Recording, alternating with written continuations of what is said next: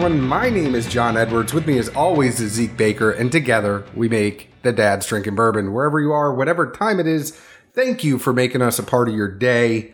Say hello to the folks, Zeke. How y'all doing? How y'all doing? No, it's Dern. Dern? Yeah.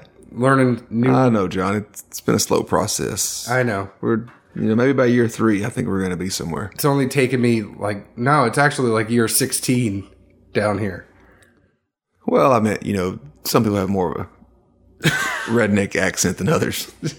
Hey, what we're fixing to do right here is these are one of our smaller shows. As we know, there are lots of stuff that gets sent to us. We can't always do a big show around it. We still want to make sure we do it. We still want to make sure that we get something out to you all. So what we're doing is more of these quick hitter episodes. And this is Blue Note Bourbon, which was sent to us. Blue Note Bourbon is a premium small batch blend of straight bourbon whiskey that has been aged, blended, proofed, and bottled in Memphis, Tennessee.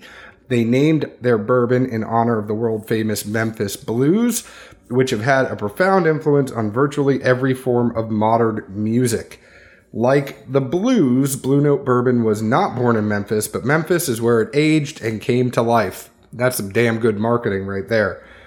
So they hope that it's going to have its unique impact on the city and the legacy as a contributor to the rich food and beverage culture. So it's truly a small batch. We have a bottle of batch 2.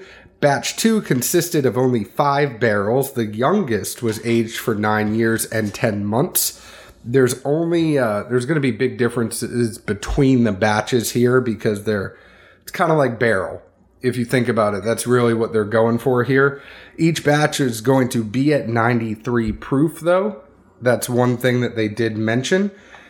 And so it'll be 46.5 ABV. This is a Tennessee bourbon, and it's a Tennessee bourbon that has not gone through the Lincoln County process. They said that they have, as much as we want to think that this is going to come from one distillery in Tennessee, they say that they have stuff that's coming from everywhere. So some might be predominantly Tennessee, some might have other places, some might have them mingled together. Are you saying inside the state of Tennessee or just in general stuff from everywhere? Because the back of this label does say distilled in Tennessee. Yeah, so this one is all Tennessee whiskey, but later batches may have... Oh, I got you. ...stuff from everywhere. So as much as we want to think we know where each one is going to come from, if it says from Tennessee, they might have, a little bit of Dickel like we think it is. They have not told us. They did tell us when they sent us a letter that they can't disclose, but...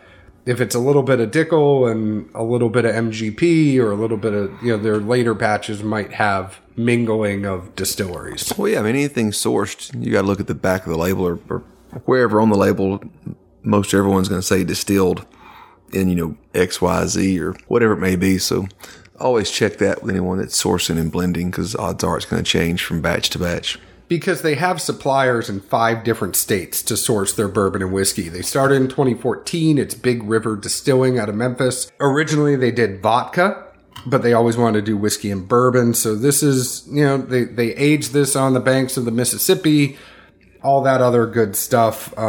They talk about the blending in the letter they sent to us and all the different things about, blending, which we know there's plenty of blended whiskeys out there right now when you think about Kentucky Owl, Pinhook, and then just all the small batch blends that come out anyway. There's a great art to blending that I would love to master someday. Batches 1 and 2 are $52.99. Later batches may vary in price. So they offer single barrels. It's one of those things where you can probably reach out to them at Big River if you want to get a barrel. But they are expanding. They're only in Memphis right now. They are looking to expand to other markets.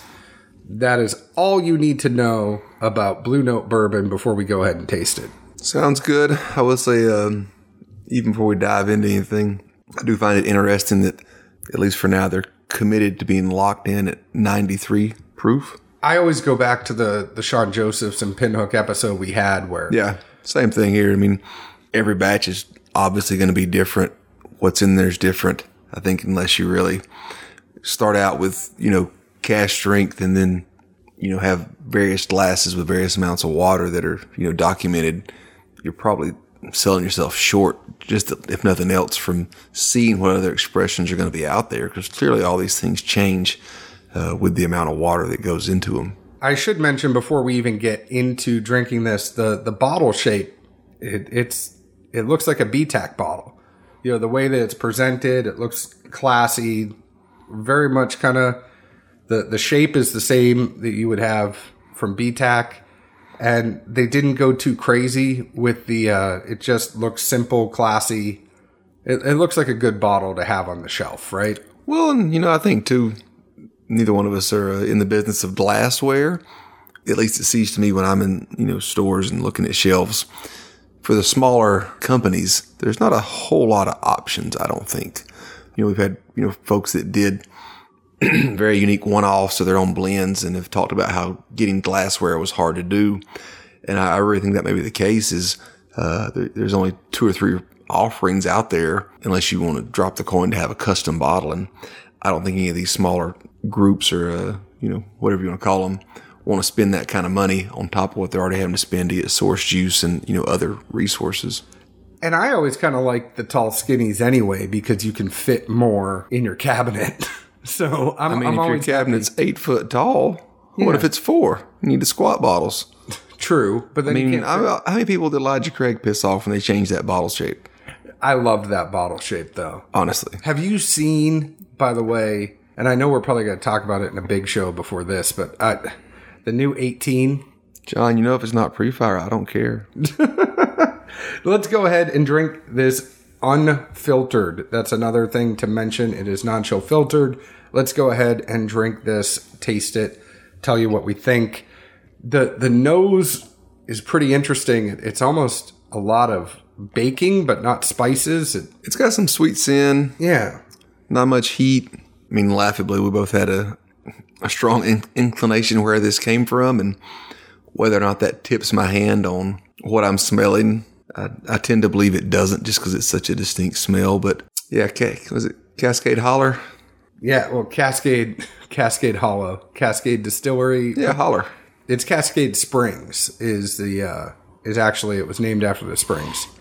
But it's at a very tame nose. It's very sweet. And I'm not getting corn on the nose. It's baked, but it's not. I get more of the aged side of that coin. You said that 9 was the youngest, but obviously some older stuff was probably dumped in this, correct? Yeah, but it's 9 years, 10 months, so it's almost 10 year. Well, that was the youngest one, though, right? Yeah. Okay, so there could be a 9 and 10 and then a whole bunch of 14s, but they have to put that, right? Which I'm just saying, When Dickel is involved, I do like the older stuff, their barrel program. I haven't hated that. I just wish the 17 was a little bit higher in proof, but I don't mind the nose on this. No, and moving into a couple of sips here, it's not thick by any means. It's got a nice initial, kind of rye kick that mimics that cinnamon smell, even though I would assume this is fairly a low rye mash. But it kicks up pretty well, some sweet behind it. The corn's not terribly off-putting. No, but I get it. Yeah, it comes in about mid-palate. And then the back's even, it shows its age. For a blend, to me, I think this really moves well as far as showing some kick, showing little youth, and then also showing age at the same time. And it seems to flow and move really well. And at the proof, it's not terribly strong, I guess, in any direction for any of those 3 key points I got out of it. No, and I got the tingle too with the corn in the mid palate, and one of the things that I really enjoyed about this is I got a little bit of a hug. So, towards the end. You need a hug. I do. Oh, John. Big teddy bear. I'm sorry. But as it was going down, I did get that hug in my chest. I wasn't necessarily expecting that from this, but I did taste the age in a good way, not in a bad way. It was refined, I guess, is a better way to put it. Yeah, and I think whereas some products, we've knocked for offering multiple aspects of profile, but none of them really flowing well, this moves front to back pretty good. I get the rye kick at the front. I don't get anything in the back, but it does offer, I think, almost anything that a casual bourbon drinker would look for, whether it be a rye kick, whether they wanted sweet corn, or they wanted to taste some age in the product. All three components are really there in a pretty balanced range. I think it's something you and I always try to look for complexity and something to talk about, and that provides another aspect of it, the conversation that you would have about the whiskey you're drinking. To me, this hits all those notes at $52.99. I'm going to go ahead and say I would buy this one. What about you? I appreciate what it is. $52.99. I don't know, but I think it goes back to an area of how much you're trying to analyze what you're drinking. So let me put it this way. Plenty of people don't think anywhere near what probably folks listening to this do. Let me for lack of a better expression. Right? Essentially what this is right now, they are trying to make themselves a distillery, but this is with batches, small batches. This is essentially a bigger version of a really good store pick, right? And that is the price I would expect it to be at. I think if it hits all the notes for you, it's a buy for me. If you don't like corn at all, then it's not going to be a buy for you. But for me, it's a little variety than everything else I would have on my shelf. And every once in a while, I need to get away to refresh my palate. In the sense of, because especially, a lot of stores here are generous enough to have tasters and whatnot. It's the bottle that at $52.99, if you saw it on the shelf, you would probably keep going just because 52 is a little bit higher than most people are going to jump at an unknown product at.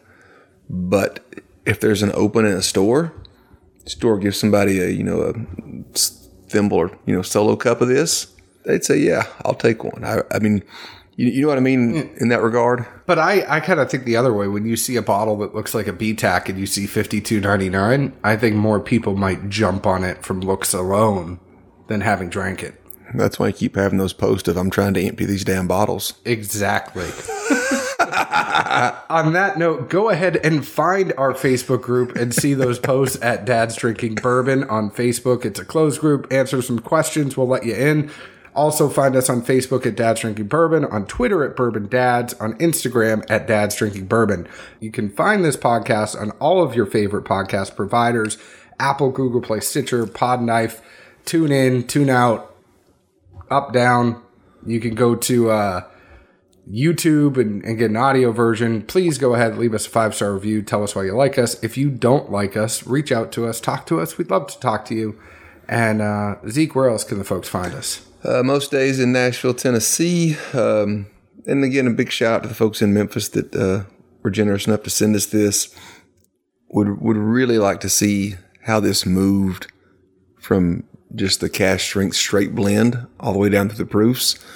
I'm intrigued. I'll give you 2 thumbs up for some Cascade Holler juice, which doesn't happen too often. We'd love to see this at like 117 to 125 proof. I don't know if I'd go that far. I just like to see how it moved. I mean, I'd like to see what flavors came and went. Well, but this, like I say, 2 thumbs up for this for sure. Well, we definitely appreciate it anytime someone is nice enough to send us something. We will tell you that sending us something does not automatically equate to a good review. So thank you very much for putting a gamble out with two jackasses with microphones. Hey, there's a reason Basil Hayden sells as much as they do. This is better. Cheers. Thanks.